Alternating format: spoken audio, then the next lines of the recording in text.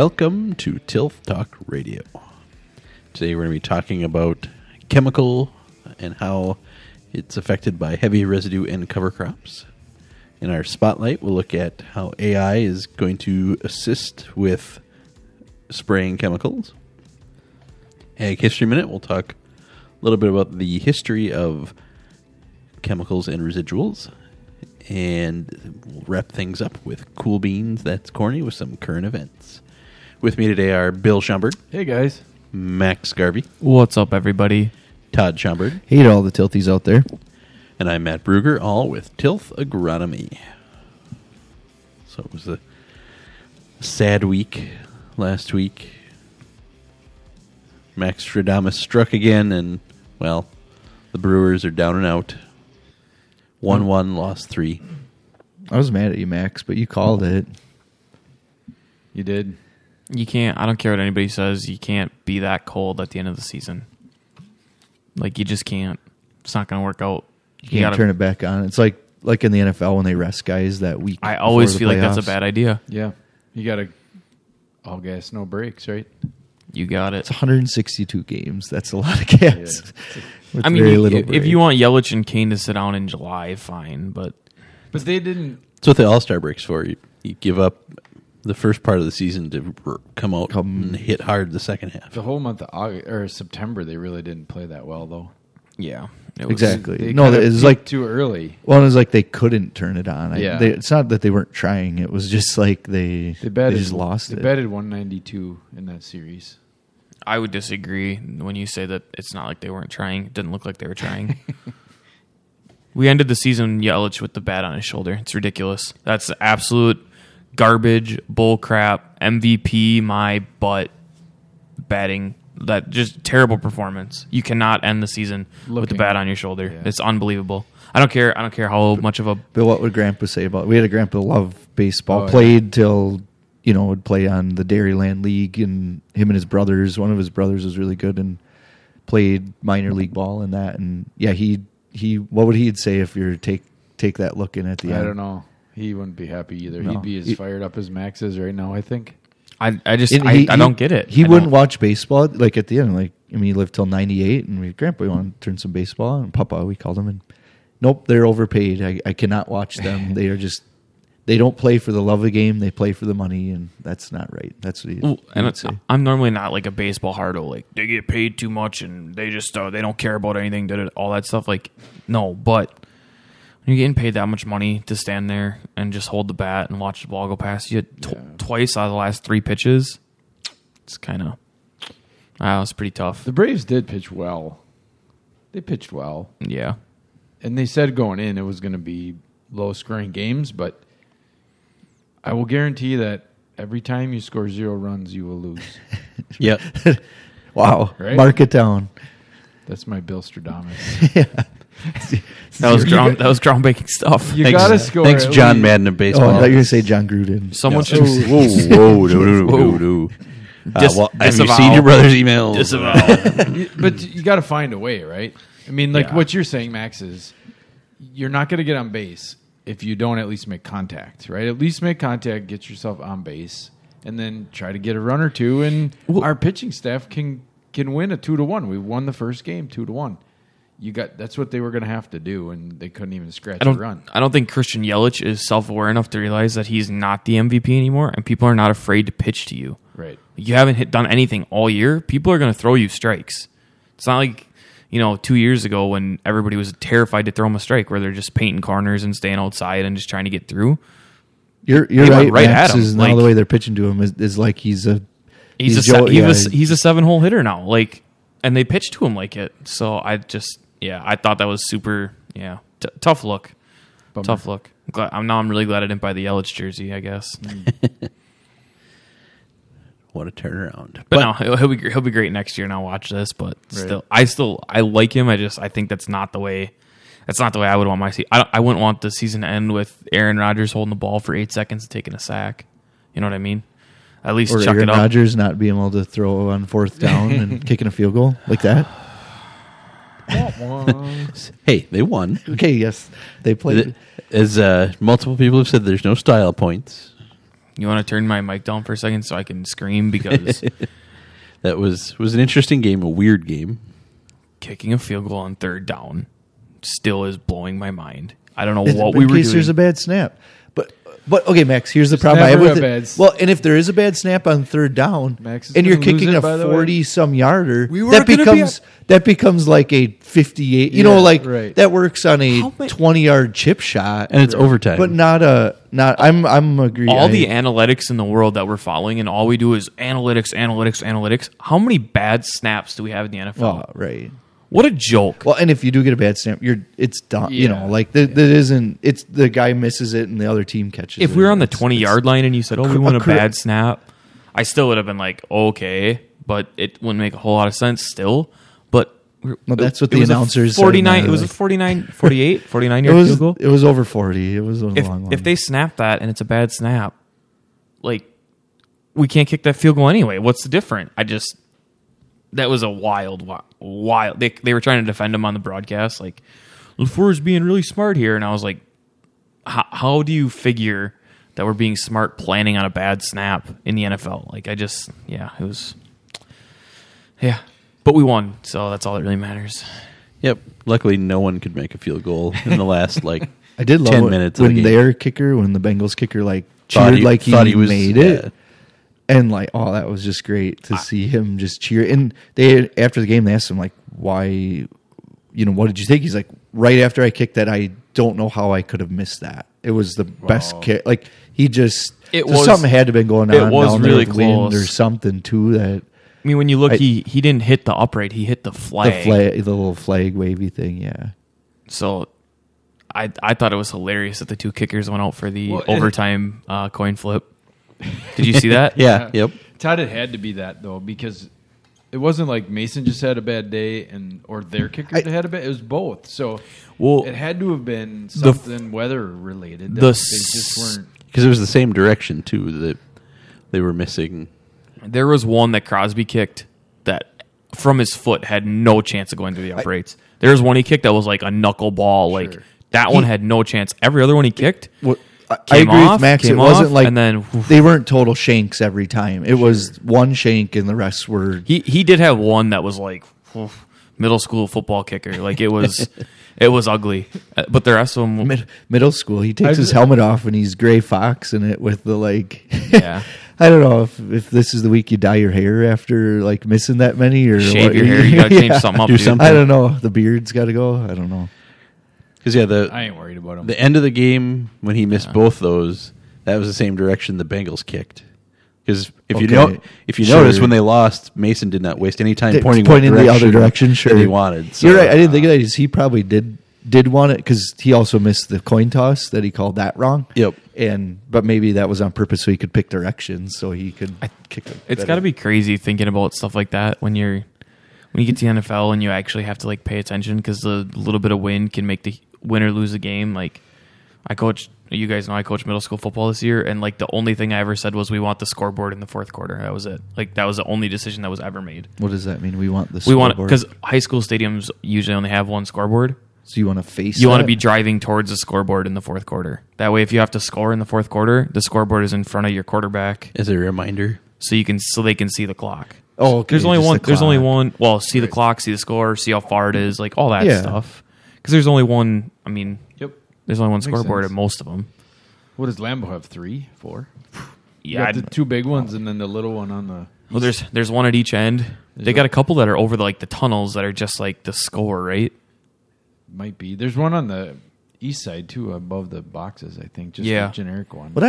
Why for play clock? Why doesn't that turn red when that? Think of the shot clock in basketball, Like a warning. Yeah. Like, hey, shit. Think of that of all the scoreboards they got, and they don't have the play clock that when it hits 0, a strobe goes off, and Or look at on the broadcast now. It hits 5 and it turns red. Or Yeah. whatever, like you said, Todd. and Does the ref in the NFL, do they count when they get down to the last 10 seconds like No. they do in high school? they should because I No, feel like they don't. You know what I'm talking about? Where they count in the air, they wave their arm for every. No. Just give them a couple more years. They'll just have HUDs. Everyone will have the plastic shield, and it'll have your score and the timer, everything else on it. Yeah, I don't know. Anyway, I'm glad the Packers won because when they lose it the whole week, I feel just Big game coming up against the Bears. The Bears. Bears. It's for the top of the North right now, man. Aaron Rodgers or Justin Fields is. They said the other day of all the quarterbacks that have taken snaps, he's like 42nd best quarterback against the rush.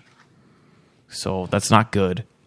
So we gotta just get him. yeah, which our pass rush has looked. It's okay.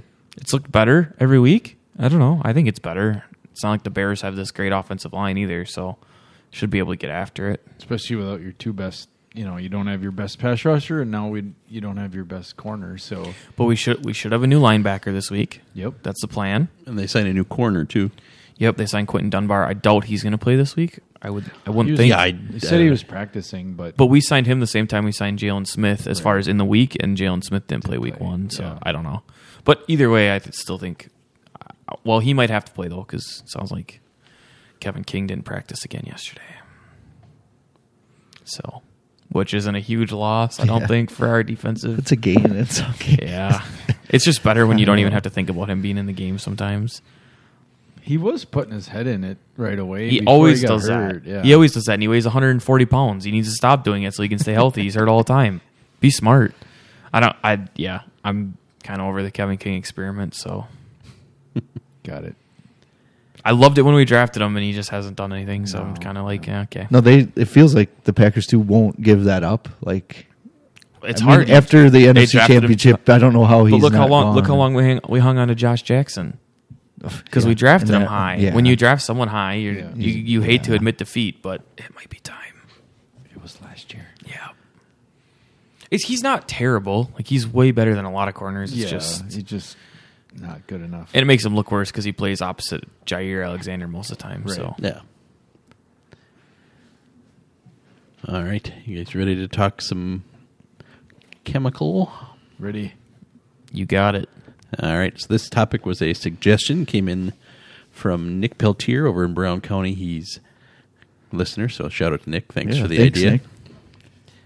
So he mentioned in his email that Rodrigo Worley, who is our extension specialist when it comes to weeds, always mentions thinking outside the jug. So not just thinking of, I'm going to spray something and be done. You got to make considerations, consider how it's going to react in the environment, what you're targeting. So it's always important to be proactive when you're planning for what you're doing. So, and specifically, you mentioned chemical and heavy residue and or cover crops. So how those can impact what you're doing. So, first of all, you got to ask yourself a couple questions. Are you spraying to kill the cover crops or to provide a residual?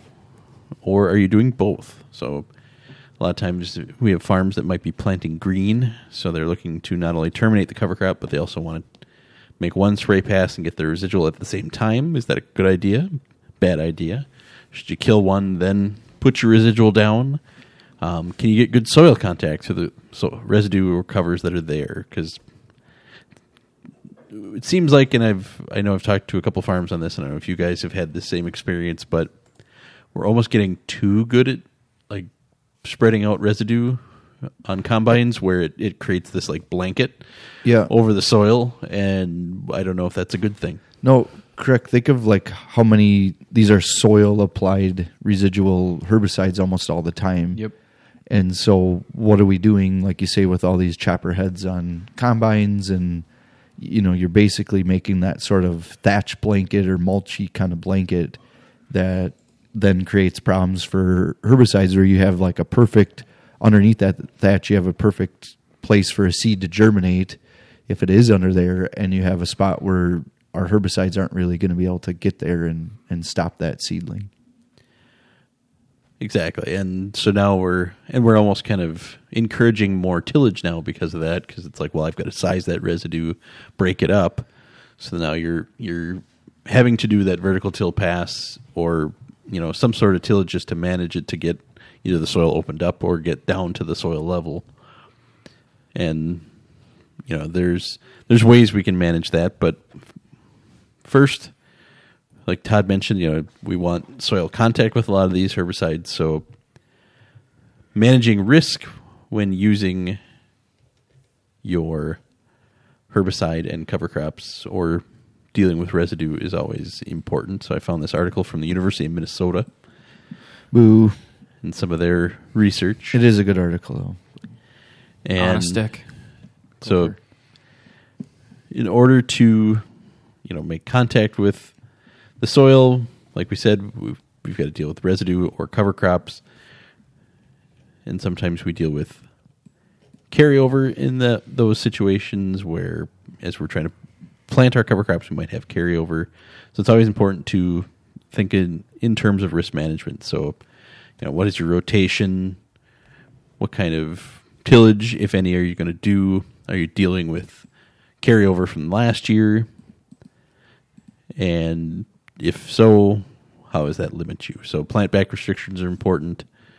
When they evaluated cover crops, they found that tillage radish was the most sensitive to carryover, while cereal rye and hairy vetch were least sensitive. So when you're dealing with residuals, sometimes that could be something you have to watch in how you're establishing cover crops.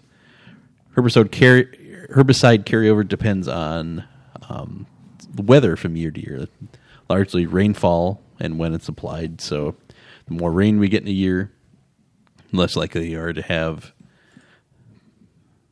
the herbicide carryover, and it's going to break down faster.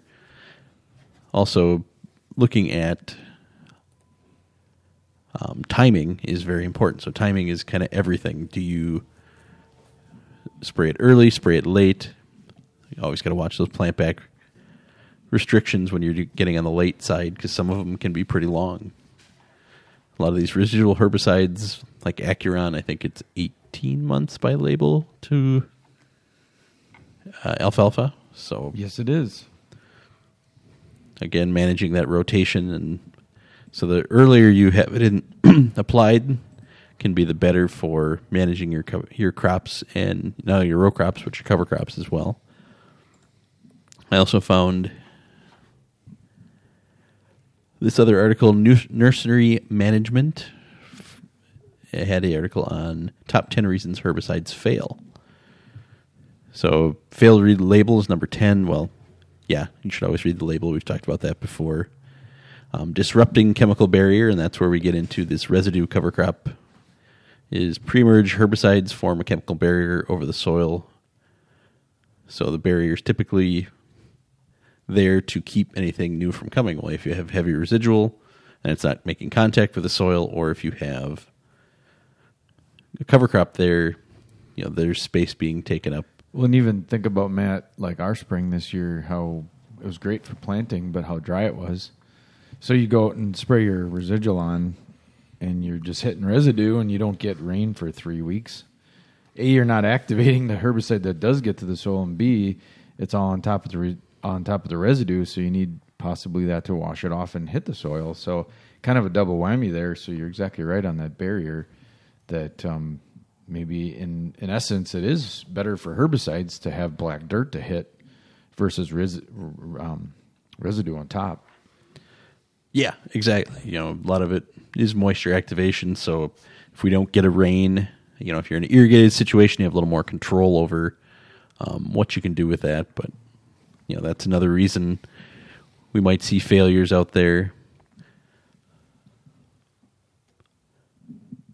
So it's always important to keep these things in mind when you're going through.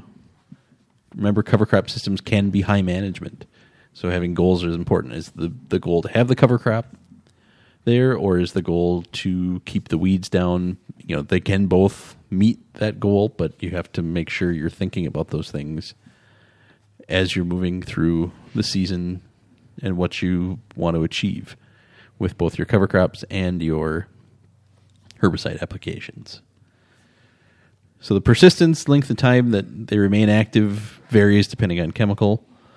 So we got a chart here from Penn State. So things like atrazine are 60 days. Authority has a very wide range, 32 to 302 days. It's pretty aggressive. Caprino, 50 to 120 days. Classic, about 40 days. Corvus, 50 to 120. Flexstar, 100 days. Stinger, around 40 days. Pursuit, 60 to 90 days. And Python, 14 to 120 days. And those are just the examples. There's lots of other chemicals out there. How is Authority or Sonic 302 days and the next longest is like 120? You'd think the plant back on that would just be insane then. Right, and I'm not sure what happened with that one. If I'm guessing they had one example where it just persisted, long. And that, other things that make a difference is soil type. Yep. As we know, if you're reading your label, you look at soil types. You got to change depending on what you're planting into. I wonder if that pH affects pH too, organic matter, and I wonder if that one's greatly affected by something like that. Could be. So, like we said, pH, organic matter, cation exchange capacity, and clay content all can increase herbicide persistence. Microbial activity also has a significant impact on herbicide persistence, and it's a dominant mechanism of herbicide breakdown and degradation. So if you think about conditions that are favorable to microbial activity, warm temperatures, adequate soil moisture, or wet soils, aerobic condition, good fertility, medium pH will favor breakdown. So actually, when we're talking about soil health, we're creating the healthier soil will break down these herbicides quicker. Yep. Yes. Yep. So I think that is a very interesting feedback loop there that you might say, well, my weed control almost got worse potentially at a certain point, but that could be a good thing because your microbial activity is building and that's good. Means your soil's healthy, yeah. So it's interesting, when you think about all the factors when we look at, and I don't know what experiences you've had, but I've got some long-term no-till fields where we've had some issues with early breakdown of herbicides or, weed breakthroughs that we weren't expecting. And when you think about it, it does make sense because if their soils are healthier, then, it's breaking down faster. Especially you got to think about your weed bank at that point. If you got really weedy field or something like that, is some of those might take longer to sort of get that feedback loop figured out. That is one part with regenerative ag. A lot of that's pushing towards less and less herbicides, and I've always struggled with that of when can you really do that? And like you press like Gabe Brown that's doing it out in North Dakota, in his book he talks about that, but he never gives numbers of how much less herbicides he's really using and what he's doing.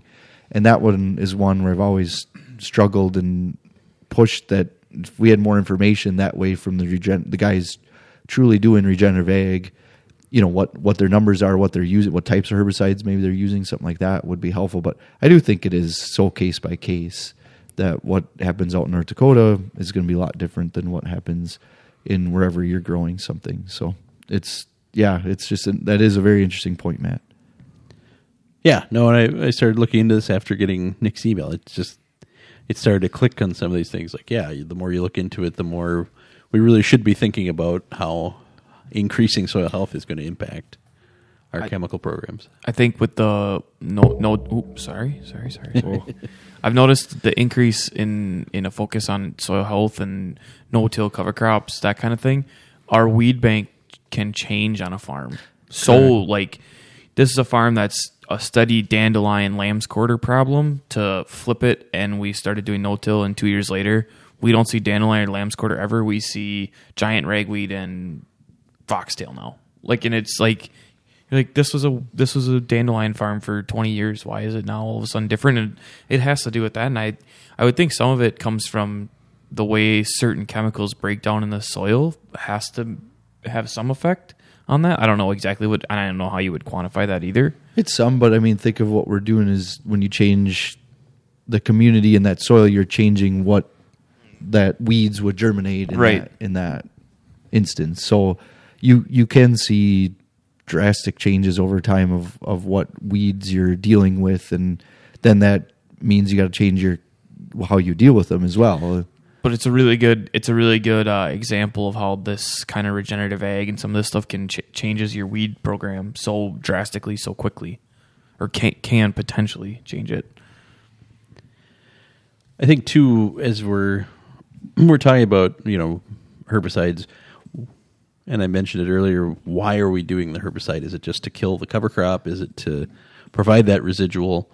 And you can use a cover crop as a weed suppressor. So if you're doing that, maybe you don't need to put the residual on at the same time if you are going to kill. Maybe that's something for later as that residue is breaking down, because your healthier soil too means that you're potentially going to break down that residue faster. So it may be something to think about, splitting that out or making more of a 2-pass system. I feel like I've seen already in some of the, like you're talking, where we're using the cover crop as our residual, and maybe we get 2-3 years out of that, and then 1 year the cover crop isn't right and we go back to residual. I feel like the residual works way better than I remember it working before. So you're actually starting to change that weed population already in a couple of years. I don't remember the number, but the other thing to think about is your rye cover crop, or some of those have herbicidal characteristics and actually can work almost just as good as a herbicide at certain points. So that's something to think about too, is what kind of weed suppression are you getting? And some of those rate in the 60 to 70% suppression ratings, and that's as good as some herbicides are on weeds. So that's something to think about too, is how do we match those things? And it's hard because we all like the residual herbicides, but sometimes there's certain instances where maybe you do have to use more of a contact type of herbicide and wait till certain weeds are up and going, and then go after them that way. But it's all making sure your program has that all set up. And I think the contact herbicides too could give you more flexibility on when those weeds are there and when you could spray it too. Obviously you put the residual down right away, and that's there. Until it degrades, it's there. So it's going to be controlling weeds all the time. Where you let that go, you let the corn do a little bit of the work, or the crop do a little bit of the work, and you let your cover do more of the work to keep the weeds down. You have some that come through, like maybe you got ragweed or something that you can come through mid-season and go ahead and then take care of it. You didn't have all that residual in the ground that's doing damage or whatever throughout the season. I also too think, Matt, to build on your no-till, we're almost setting ourselves up for herbicide failure when you think about all the things that we're doing in no-till. We're having better drainage because of infiltration, so better microbial activity, going to break down the herbicide better. We have more, like we were just talking, more residue on top because we're leaving it, so harder for the herbicides to work. The soil's maybe a little bit colder, or a little bit drier, a little bit wetter. So all the things that we're doing in no-till are great for soil health, but maybe not for herbicide activity. So that's something to think about too. If we're maybe looking to not have the herbicide persist, yeah, we're going in the right spot because we can get a little control out of it, but it's not going to persist throughout the year as much as maybe in a conventional tillage would. Yeah, no, I think you're right, Bill.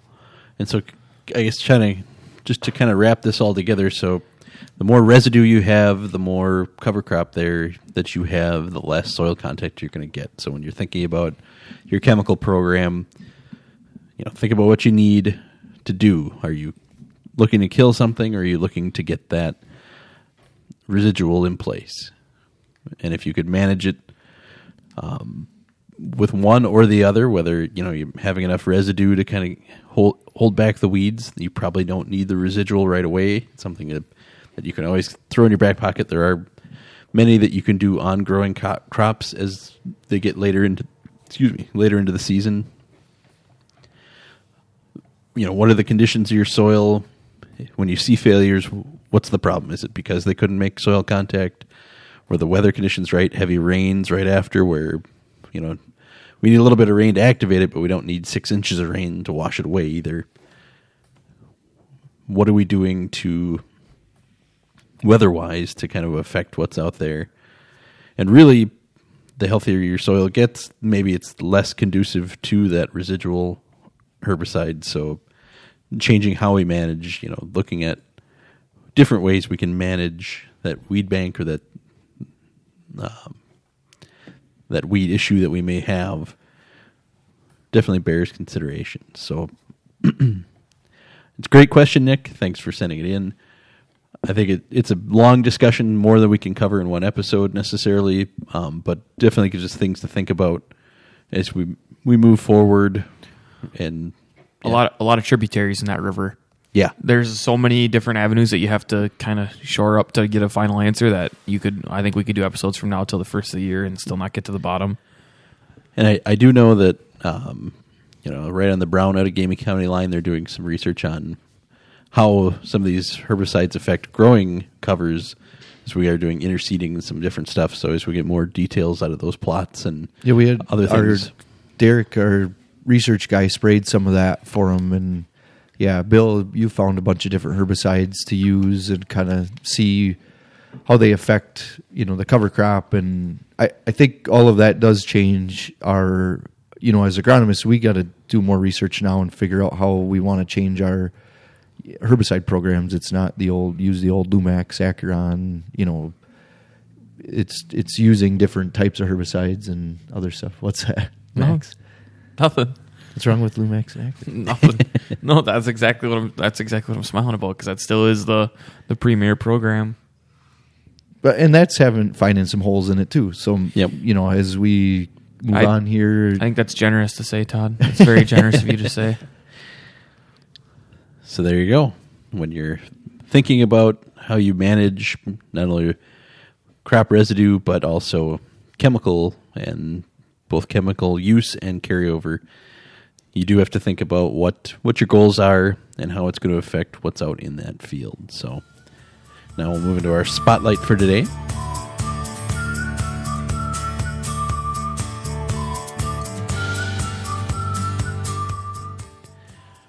So today we're looking at Green-Eye Technology, which secured its first commercial sale of AI-enabled precision spraying technology. So we've talked about this before, about companies trying to target weeds specifically, so you're not spraying the entire field.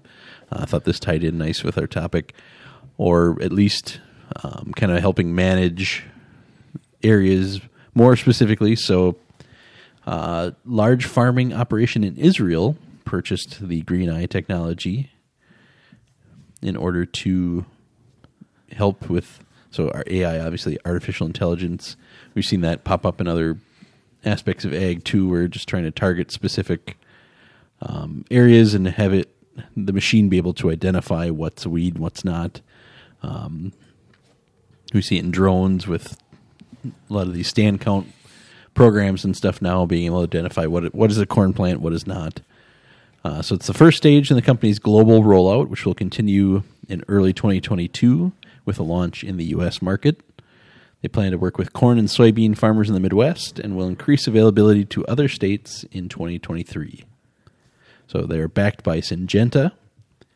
And Green-Eye says its precision spraying technology has been proven to cut herbicide use by 78% and reduce herbicide costs by more than 50%.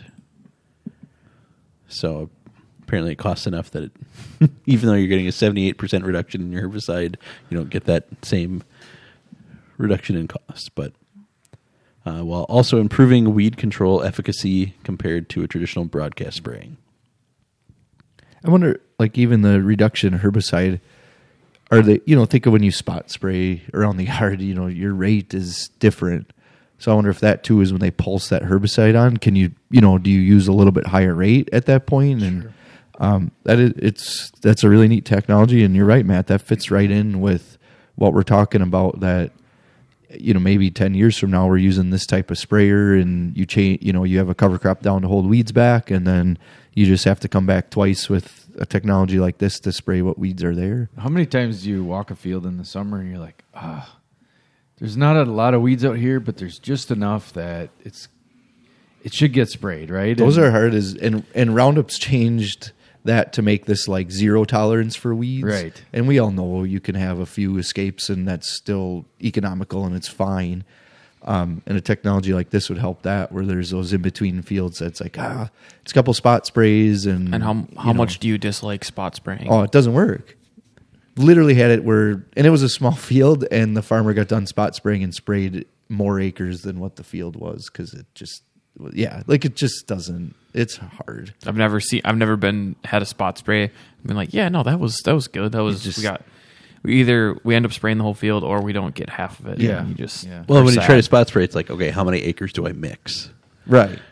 Right. It's a 40-acre field. Well, am I going to be doing 5 acres, that 10 acres? bodes to this technology. How many acres do they mix? Right. Yeah. That's- It's going to Well, be I would assume they mix full. I mean, I would think it'd be like most time when the co-op goes out, they mix full tanks and they have as many people as they can on the same program. And when they run out, they run out. Yeah, it'd just be an interesting way to do it too. Or like if you have 78% less herbicide, you just mix up for every time you mix 22% of the herbicide you would, and just go until you run out. But and then some of these are coming out with new technologies too, where it can induct right on the line. Where Yep. you've got Yep. the It never- herbicide in it a never yeah. mixes. right? Yeah. And so once you combine those technologies, it'll be Yeah. even better yet. So Or is it going to get to a point where a satellite or something can pick out Well- the weeds, and you're like, okay, this is the square footage that has to get sprayed, and that's imported into the monitor even before you. that'd be hard though leave. too. Is like the next day you might have a new weed come Yeah. or like Oh,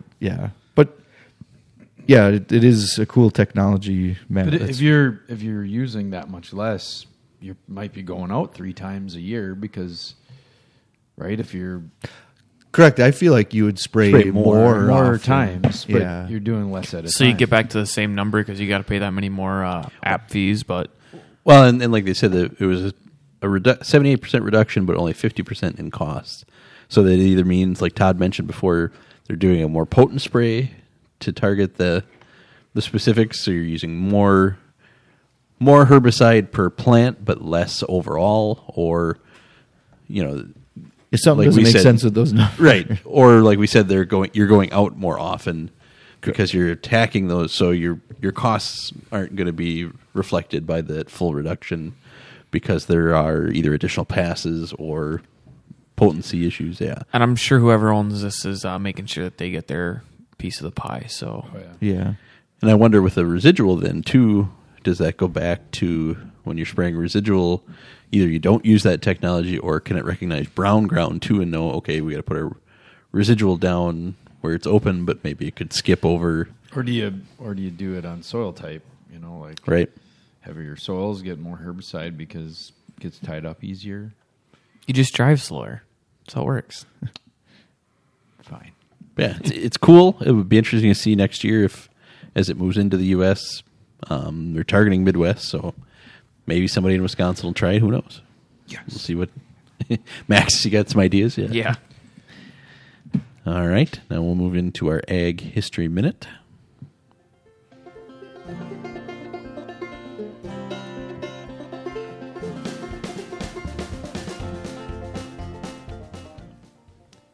So this week, since we're talking chemical, sticking with the theme, we've got a Ag History Minute about the history of chemical use. So chemical weed control has been used for a very long time. Sea salt, industrial byproducts, and oils were first used as ways of killing weeds. Selective control of broad-leaved weeds in fields of cereal crops was discovered in France in the late 1800s, and this practice soon spread throughout Europe. Sulfates and nitrates of copper and iron were used. Sulfuric acid proved to be more effective. Application by spraying. Soon sodium arsenate became popular as a spray and a soil sterilant. So really the opposite of soil health right there. Just kill the soil. Kill it all. On thousands of kilometers of railroad right-of-way and in sugarcane and rubber plantations, hazardous material was used in tremendous quantities, often resulting in the poisoning of animals and occasionally humans. I will say railroads to this day are as clean as a dinner plate. Yep. So Sinox was the first major organic chemical herbicide developed in France in 1896. In the late 1940s, new herbicides were developed out of the research during World War II, and the era of, in quotes, miracle weed killers began. Within 20 years, over 100 new chemicals were synthesized, developed, and put into use. Chemical weed control superseded both plant disease and insect pest control in economic impact. In particular, the year 1945 was the key to the development of selective chemical weed control. Introduced then were 2,4-D, 2,4,5-T, and IPC, the first two selectives as foliar sprays against broadleaf weeds, and the third was selective against grass species. So, we talk all often about grass versus broadleaf. having control over different things, and so all back in the 1940s. So yeah, thought that was kind of fit in again with the topic we're talking today. It's amazing they use sea salt for herbicidal properties, considering how many things you go to the grocery store and they advertise with sea salt. Well, you think about, like, I know vinegar and well, we talk about salt in general. Like, Right. salting crops is not a great thing. No. Also, I know one that I've seen employed is when you use gasoline to clean out your brush for varnish. That makes a great weed killer too. So woodworkers, you've got some leftover weed killer. little when you- diesel fuel, you know. Yep. Have you ever heard of 2,4,5-T? Not It says it was outlawed in the 70s, so I didn't hear of that one. Grandpa's probably got a jug of it laying around. Yeah. yeah. There's I bet you I can somewhere find it. somebody's got a bottle of that probably hanging around. 2,4,5-T.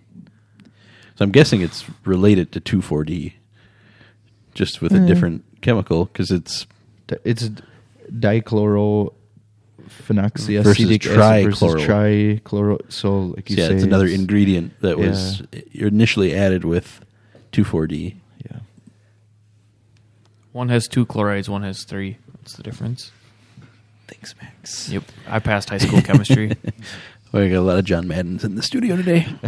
I actually don't think I did pass. I don't think I took high school chemistry. Now that I think about it. All right. All right.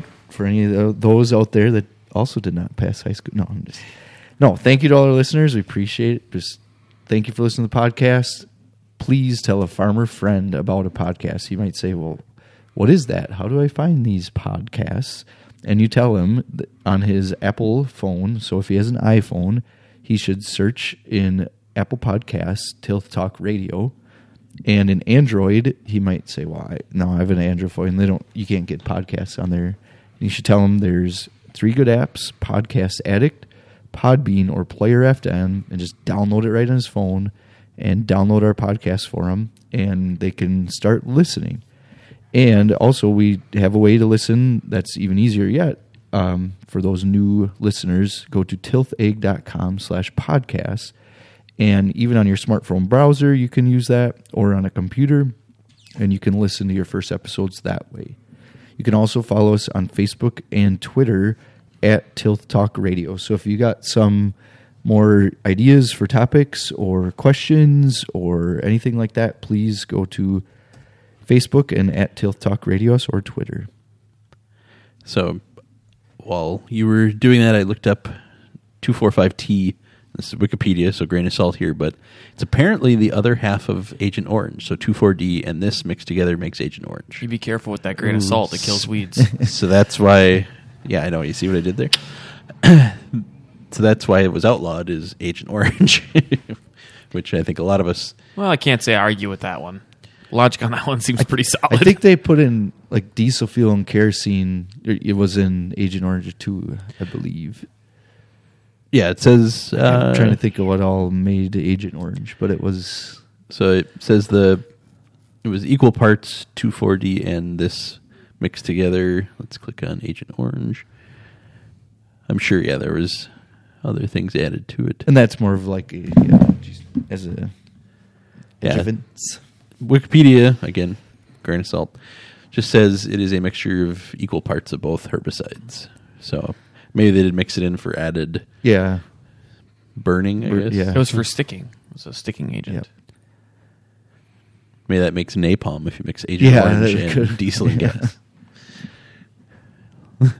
Yeah, we're on a watch list now. We're just talking about all these things you shouldn't do. How to make It makes sense when old farmers say they find Agent Orange in their farm. Well, it is probably just 2,4,5-T. right. Like, just don't mix it with your 2,4-D. All right, so let's get into our current events for the week. We've got cool beans, and that's corny. So cool beans. Cool beans. Cool beans. Cool beans. Cool beans. Our cool beans this week is a farmer's effort to give thanks explodes into a humanitarian cause. So Jacko Garrett led an effort to share the bounty of his farm, and it grew into one of the most remarkable humanitarian efforts across the the entire ag industry. So for 40 years, he's been trying to feed the hungry. Started with a single trailer of grain, grew into monthly deliveries, and continues today as a river of plenty with millions of pounds of rice, all directed at the needy. So some farmers write their own history, and Garrett, who is now 78, has made his mark. He said, "If you hear my story, remember I am a nobody.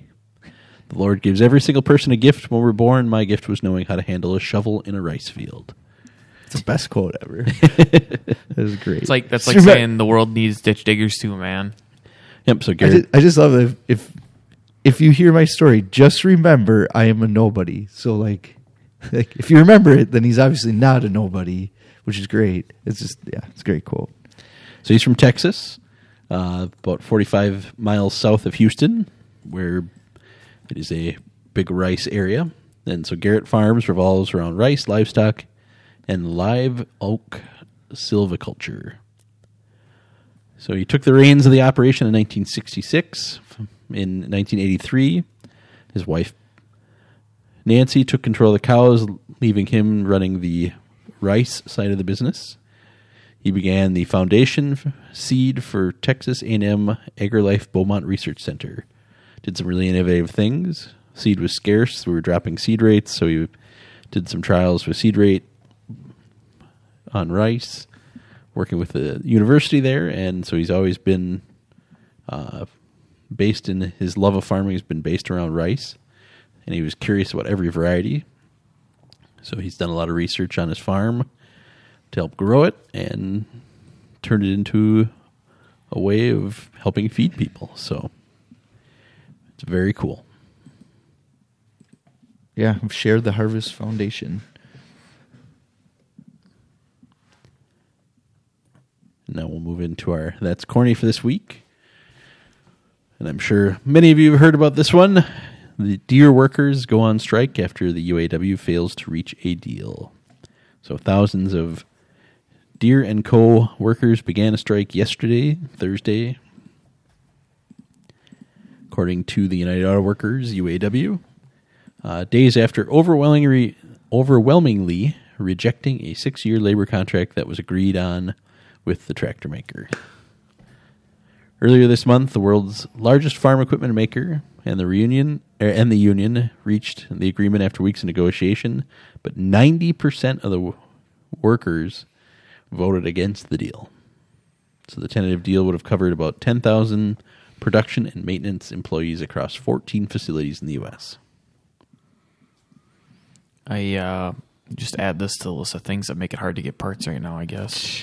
Yeah, well, we know there's supply issues, and I'm sure there's probably been issues getting hours because you can only build so many tractors before you probably have to reach a stopping point waiting on parts. I don't know if there would be an issue getting hours, seeing as there's only like half the people who going to work right now that there normally is too. Like, I don't know. It'd be weird. Be weird trying to manage 10,000 people. I can tell you that. Yeah.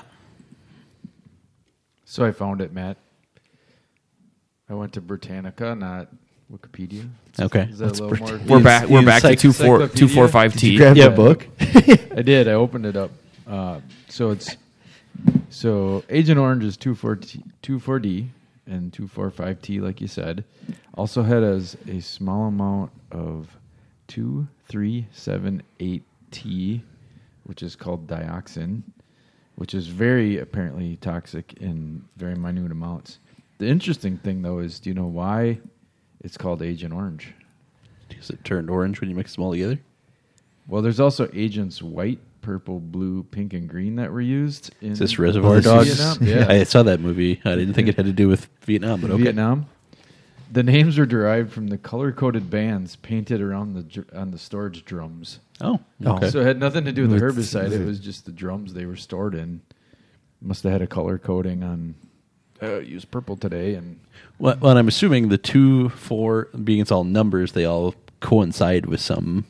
well, that's the chemical properties of it. Right. Yeah. So So So if I find an old barrel with an orange band, probably don't stick my head in it. no, don't or, drink that it. one. Don't or a purple, bathe in or a it. blue, or a pink, or But really, the orange one is the one we want to stay away from. Yeah, we did some damage in Vietnam with that. Oh yeah, a lot Well, and it wasn't just the U.S. and Yeah. in Vietnam. It was the British used it, I think, in Asian countries too, like Myanmar. And I remember seeing something about that when I looked it up too. So, yeah, it's nasty stuff. There's a reason we don't use it anymore, because it is effective, but at a cost. So that'll do it for this week. Thanks for being here, guys. Thanks for having us, Matt. So remember, this week we talked about chemical and how it impacted by heavy residue cover crops carryover. So it is a management decision, so make sure you're using your best judgment and looking at all things when coming to make that decision about whether or not to use certain chemicals.